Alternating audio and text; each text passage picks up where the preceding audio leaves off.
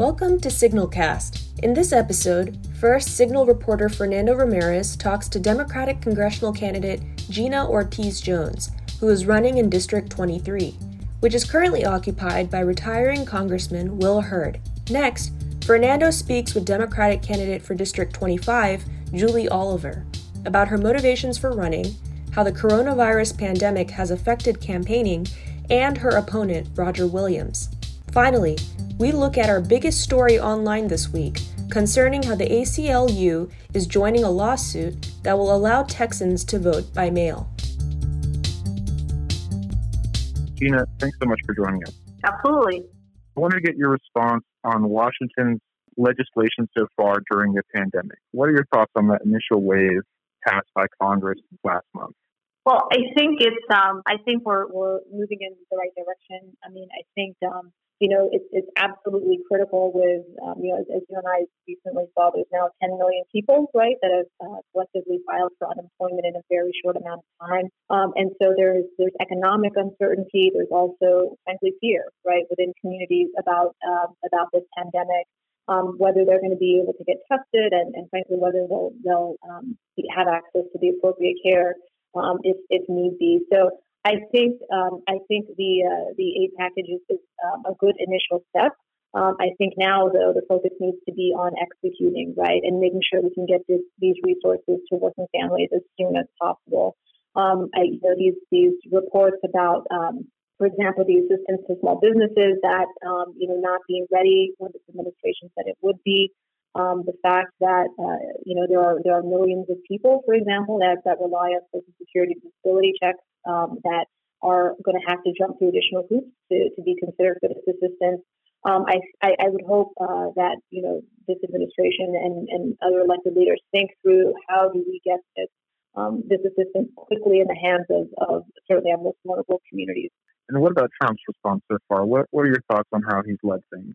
Well, I think I think we are seeing unfortunately what happens when critical infrastructure that was put in place to help us identify pandemics and then coordinate a government response that was adequate and to make sure that we are addressing this as a nation, right? Eliminating and defunding those things, those were decisions that obviously took place before what we're dealing with now, but are clearly impacting our ability to deal with this cohesively. I think, we're unfortunately not taking as aggressive a steps, I think, that need to be taken to ensure that we are saving as many American lives as possible. So, for example, there's just been, call it what it is, it's been foot dragging, right? For example, on doing something as basic as implementing the full force of the Defense Production Act. To think that we've got governors and mayors clamoring for additional PPE and based on the estimates, they understand they're not going to have enough hospital beds, they're not going to have enough ventilators and respirators, and all of that can be addressed if we've got, again, the full force of the Defense Production Act, that is fully utilized. And so to me, it's been concerning that has not been used because, again, the time that is wasted is going to mean that we're going to needlessly lose American lives. For those who aren't too familiar with the Defense Production Act, can you go into a little bit of detail about why that's so needed at this moment? Absolutely. Well, I think so. What you're seeing, right? You're seeing right now states and states are having to purchase this equipment on their own, this PPE on their own, right? And so you're hearing stories literally of people reaching out to, two governors, for example, reaching out to one supplier, and they're having to outbid each other, right? And on top of that, you've got our governors that are also competing with international customers, right? As other countries are also trying to procure the exact same equipment. And so what the Defense Production Act allows the federal government to do is to say, look, company X, we're going to need you to produce this. Company Y, we're going to need you to produce this. And so what that does is, one, make sure that we have adequate supply, but also ensure that we're not getting price gouged, right? I mean, you've got equipment up there that is mass and other equipment that is going for 6 times as high as it normally would. And so we've got to correct that behavior, make sure we have the equipment that we need, but also make sure that we're not getting price gouged. So that's the critical importance of using the full force of defense production. The district you're running in, Texas 23, which covers a large section of the U.S.-Mexico border in South Texas, how are residents in those communities faring during the pandemic so far? Yeah, well, this is a large and diverse district. It goes from San Antonio, right, a very large city, all the way to El Paso. We've got many border communities, and this is a district that is larger than 30 states. And so, we've got communities like San Antonio that have some of the best healthcare in the world.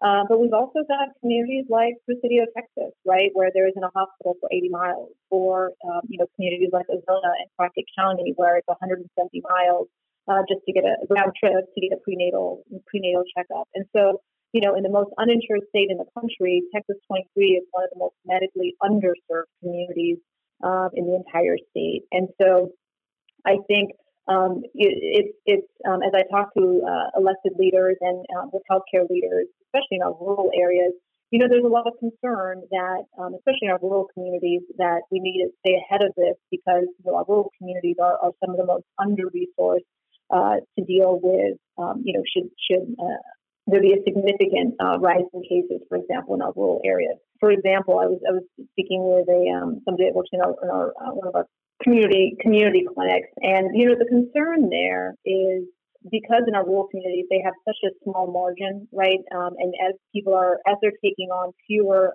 elective procedures, that's normally where they make the money that allows these facilities to continue, because they see such a high percentage of their clientele are uninsured. And so when you have fewer of those elective procedures, that's actually less resources for you to keep people on. And so during this pandemic, you're actually seeing some of these facilities in our rural communities lay people off, and that's exactly the opposite of what needs to be happening, right?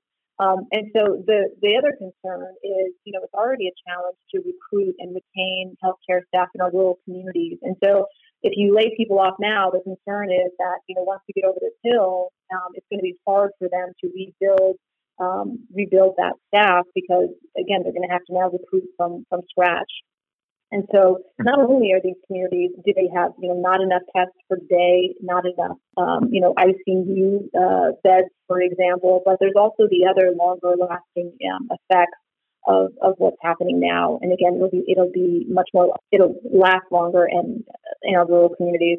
From San Antonio to El Paso, once you leave those two communities, in this vast district, you've got a total of 26 ICU beds. That's it, right? 26 ICU beds in a district that is larger than 30 states, again, once you take out those big communities. But, that is not nearly what you would need should something significant break out. So I think from a healthcare standpoint, there's a lot of concern about how we would address a significant outbreak. I think from an economic standpoint, in this district, which has 800 miles of border with Mexico, the fact that the border was also shut down to non-essential travel, that has been a significant hit for our border economies. And so, I'm very cognizant of the ways in which many communities are dealing not just with the healthcare crisis, but also with such significant economic impacts like that one. In West Texas, they're not just dealing with coronavirus, they're dealing with the impending oil bust. Right. And so resources that many counties thought would be there just are not going to be there for the foreseeable future. So there's a lot going on as communities all throughout this district kind of grapple with the healthcare and economic consequences of what's going on now. I want to highlight one thing, in light of what is happening, we as a campaign have looked and have tried to fill the leadership void that exists, and have stepped up to connect many voters throughout this district with the resources that they need to make decisions to keep themselves and their families healthy, as well as connect them with resources, certainly, as federal assistance becomes more available, helping people understand the way in which they are going to be able to access those things. And so we just did a virtual town hall last night. I had my friend Dr. Erica Gonzalez Reyes, who is an allergy and asthma expert here in San Antonio, and we brought her on just to answer people's questions, right? And so you can actually, I encourage you to check it out. We posted it on our Facebook page. And because there are so many, families in this district where one or several family members are more comfortable speaking in Spanish, we've included Spanish captions in that, right, to make that as accessible to as many communities as possible. We also have a resource guide, which is a pretty exhaustive list of resources for folks. Again, everything from healthcare related, immigration related to employment related resources, and resources if you're a student concerned with your federal student loans, right? What steps you can take there. So that is we've also shared that on our social media pages, and we'll continue to update that. And that's also in English and in Spanish. And then our most recent initiative is a survey. We want to make sure that we are being as helpful as possible, and so want to hear from voters. And so we've got a short survey that asks people what are they most concerned about, what do they want to know more about, again, that'll help us tailor our virtual events as well as resources that we put out. And again, that's in English and in Spanish. So virtual town hall, resource guide, and survey. These are the things that we've done as of late to make sure that we're meeting the needs of voters in this district during this very difficult time. I wanted to get your opinion on the ACLU and a couple of other civil rights groups here in Texas running on to a lawsuit on Texas Democrats suing to allow Texans to vote by mail. What are your thoughts on this? Look, I think we have to, we've got to work to make sure that as many Texans can vote and in a way that is healthy, right, and safe for them. And that has to be our overarching goal, right? And during these uncertain times as it relates to, what is happening with this pandemic and what it's going to look like ultimately, I think we've just got to be proactive in making sure that that we are ready to vote and allow people the opportunity to do so. So I would certainly support, expanding vote by mail to ensure that Texans have the opportunity to have their voices heard at the ballot box.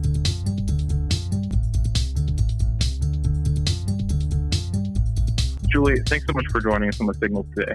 Thank you for having me.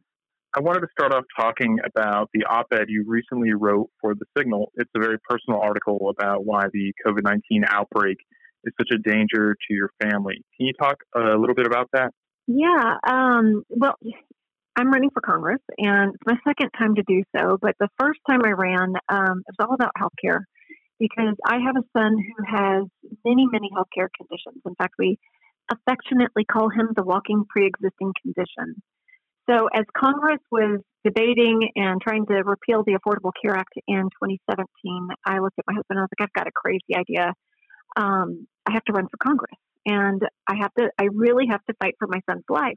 And so that's the reason I stepped into this political space, is because I really felt like Congress wasn't going to help my son, so I had to. But even more recently, and we are seeing that. I mean, we're seeing truly the casualties of elected leaders not taking coronavirus seriously. And we now in the United States are at a death toll of over 4,000 people, but it looks like it's going to approach anywhere from 100 to 200,000 people. And when we finally, I say we, my son is now 23. He lives in another town. He's going to school there, and he's finishing up college. But when we finally took this seriously is when I had a conversation with my son, and he said, I invited him to Austin for dinner, and this was before spring break. He's like, Mom, I can't go to a restaurant right now. He's like, I've actually already gone to the grocery store. I've stocked up on about a month's worth of groceries. I'm terrified of getting coronavirus. And so that's when I realized, oh my God, this is really, really serious. And he was, I think before anybody in Texas, about a week before anybody in Texas was thinking about this seriously, my son was. And one of the things I didn't even mention in the op-ed is I have a 30-year-old or nearly 30-year-old daughter who is a nurse. And we had a conversation, and I've been very, very nervous for her because, as you know, there's a shortage of personal protective equipment for our healthcare workers. And I've been really worried about her. And she and I had a conversation yesterday morning, and she shared with me she was going to be writing a letter to her husband telling him all the things she wanted him to know in case she's not here in a month. And I mean, it like ripped my heart out of my chest and I started crying. And the fact that we've done such a disservice to the people who are putting their lives on the line to save others, we can do so much better by them. That's really my next question, too, is on what we can do better. What are your thoughts on the pandemic response from Trump or Congress so far? And would you have changed anything about the massive stimulus package we just saw? And is there anything else you'd like to see from Washington moving forward? I think, I have opinions about all these things. So thank you for letting me share. I think the response from the administration has been a colossal failure. Trump was briefed on this as early as December and chose to do nothing about it and continued to lie to the American public that we had nothing to worry about. The guy I'm running against was sending out emails saying the exact same thing through like March 7th and March 8th. Like, we have nothing to worry about. It's a very low threat. This was a huge threat. It had devastating consequences worldwide. And what we could have done is the national government could have been purchasing protective equipment for healthcare workers and then distributing them to states. And not distributing them on, who's nice to the president, who's not nice to the president. The reality is I had an inkling that we would eventually all be casualties of this administration because of how he's treated certain populations, whether it's been, the Muslim ban that he started off with in Congress, or how he's treated people at our borders seeking asylum. I was like, we will all eventually be casualties of this administration, and we are seeing that now. I want to remind people that on March 13th, the middle of the night, March 13th, the House passed a stimulus package that was very pro-family, very pro-worker. It provided paid sick days. And then the Senate sat for over a week before it did anything. And by the time the Senate version was finally fully fleshed out, $500 billion or $500 billion was earmarked to go to corporations. So I think that we can still do better by workers in America and families who are really struggling. I think a one-time payment is probably not enough. Ensuring that families can pay their bills and continue to keep their lights on, continue to make their mortgage or rent payments, and continue to put food on their tables is of utmost importance. Bailing out the cruise industry, not so much a priority. You're supporting Medicare for All, a single-payer system that would see Americans covered with free health care. Can you talk about why you're supporting Medicare for All and how it might help during a pandemic like this one? Oh, absolutely. I support Medicare for All because not only does it have more equitable outcomes, because everybody can have access to health care, including folks who are currently uninsured, which we have 5 million Texans who are uninsured, and they can manage chronic conditions, even in a space that doesn't involve a global pandemic. So it will improve our health outcomes in America, which we have some very, very poor outcomes for being a developed nation. But we can also lower everybody's costs because folks won't have to go to the ER when they have hypertension or diabetes. They can get it managed in a doctor setting. So that's why I support Medicare for All, because we actually pay for universal health care through our ERs. Well, let's change that dynamic and let's allow people just to start seeing doctors.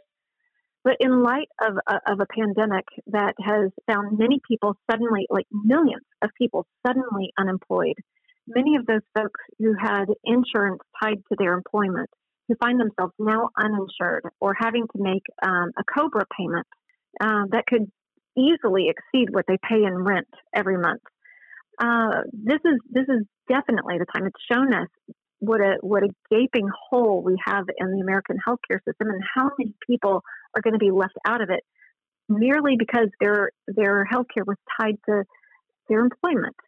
And we should have untethered this decades ago. It was a product of World War II, and it should have been undone immediately after World War II. Another position of yours is the Green New Deal, which scares just about every Republican in Texas. Can you talk about why you chose to support the Green New Deal over other climate action plans and why it's the best one for Texas? Well, the Green New Deal is a package of legislation and political priorities or legislative priorities and regulatory priorities and where we put our spending. And we know that our Earth is heating up. It's statistically proven our Earth is heating up, and we don't have much time to undo some of the damage that's already been done if we can ever undo it. Currently, we spend about $650 billion in subsidies annually, and I say we, the United States, we spend about $650 billion in fossil fuel subsidies annually. And if we reallocate where those subsidies are spent and move things over to the renewable space, not only can we disentangle ourselves from something that is killing the earth, the fossil fuel industry, we can also disentangle ourselves from decades of war that we've been in, fighting for oil in other countries.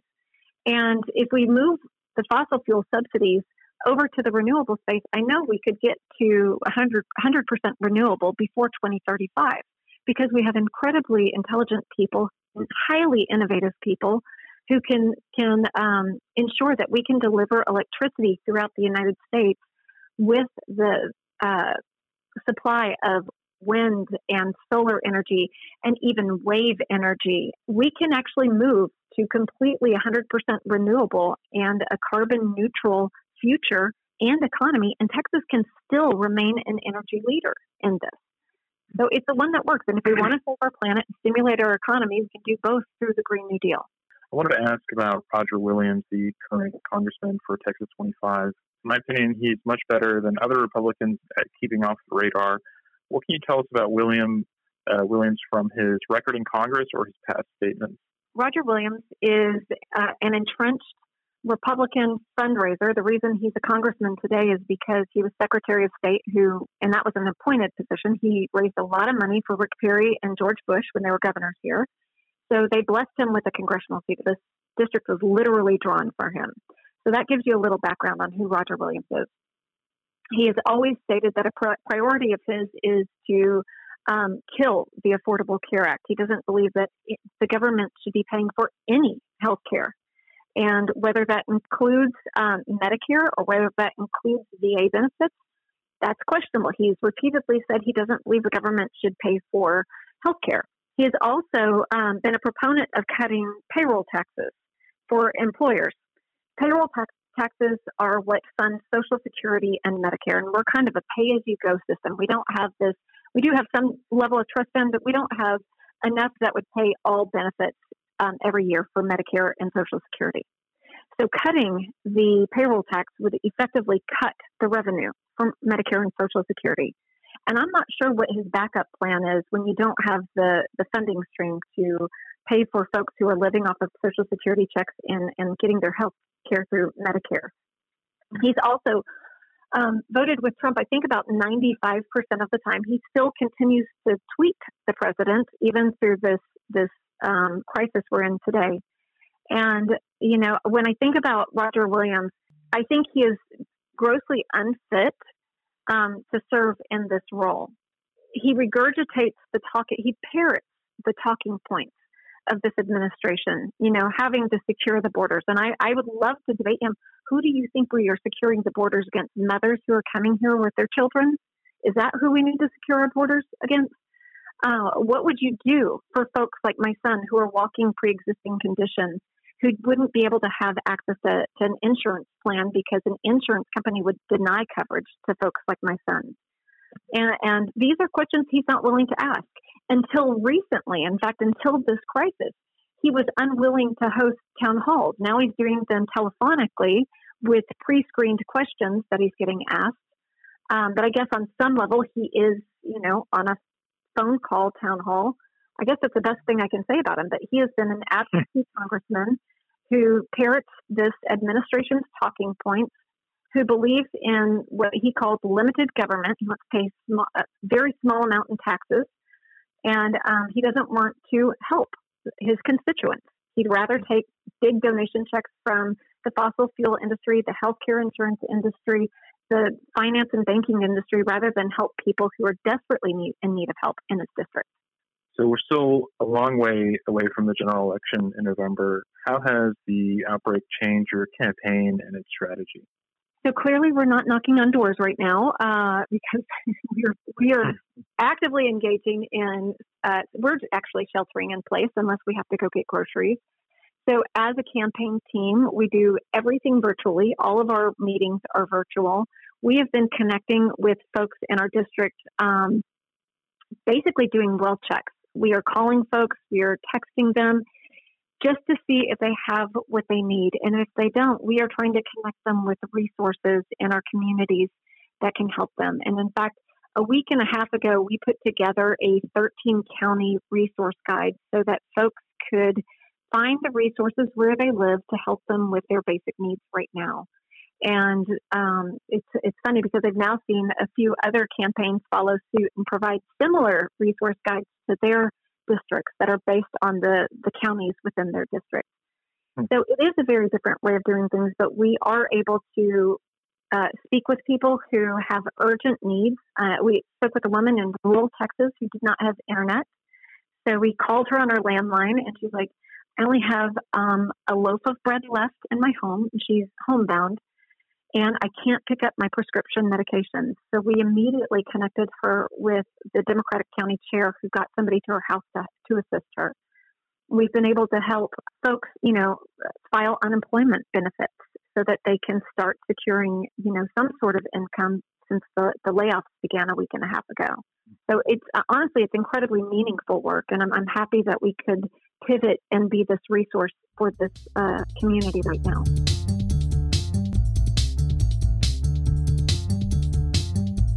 So the American Civil Liberties Union and other civil rights groups announced Thursday that they have filed a motion to join a lawsuit fighting to allow Texans to safely vote by mail during the COVID-19 outbreak. Texas Democrats filed the lawsuit in Travis County District Court last month, seeking to temporarily extend the Texas Election Code definition of disability to all registered voters. In order to vote by mail in Texas, a registered voter must be 65 years or older, disabled, or be out of the country. Now, other groups including the ACLU, ACLU of Texas, Workers' Defense Project, and the Texas Civil Rights Project are also joining on to the lawsuit. States all across the country are making vote by mail available because they know it is a common sense solution to protect democracy and people's well-being during this public health crisis. Sophia Lynn Lakin, Deputy Director of the ACLU's Voting Rights Project, said in a statement, "In failing to issue guidance making clear that all Texans are eligible to vote by mail due to the COVID-19 outbreak, Texas is forcing a false choice between protecting public health and allowing Texans to exercise their right to vote," Lakin continued. Vote by mail for all eligible voters allows for both. Texas can and should make this common sense solution explicit. Prior to filing the lawsuit, Texas Democrats said they attempted to work with Republicans on the impending issue. At the time, Texas Democratic Party Chairman Gilberto Hinojosa said that negotiations with Republicans fell apart because Republicans had no plan. The outbreak has already caused campaigns up and down the ballot to adapt to new social distancing requirements, including the cancellation of rallies and fundraising events. Last month, runoff election dates were pushed back several weeks to July 14th, still firmly within the pandemic's timeframe. Thank you for listening to the Texas Signal. The podcast was edited by Sarah Thukvi. To find out more about who we are and what we do, please visit our website at thetexassignal.com.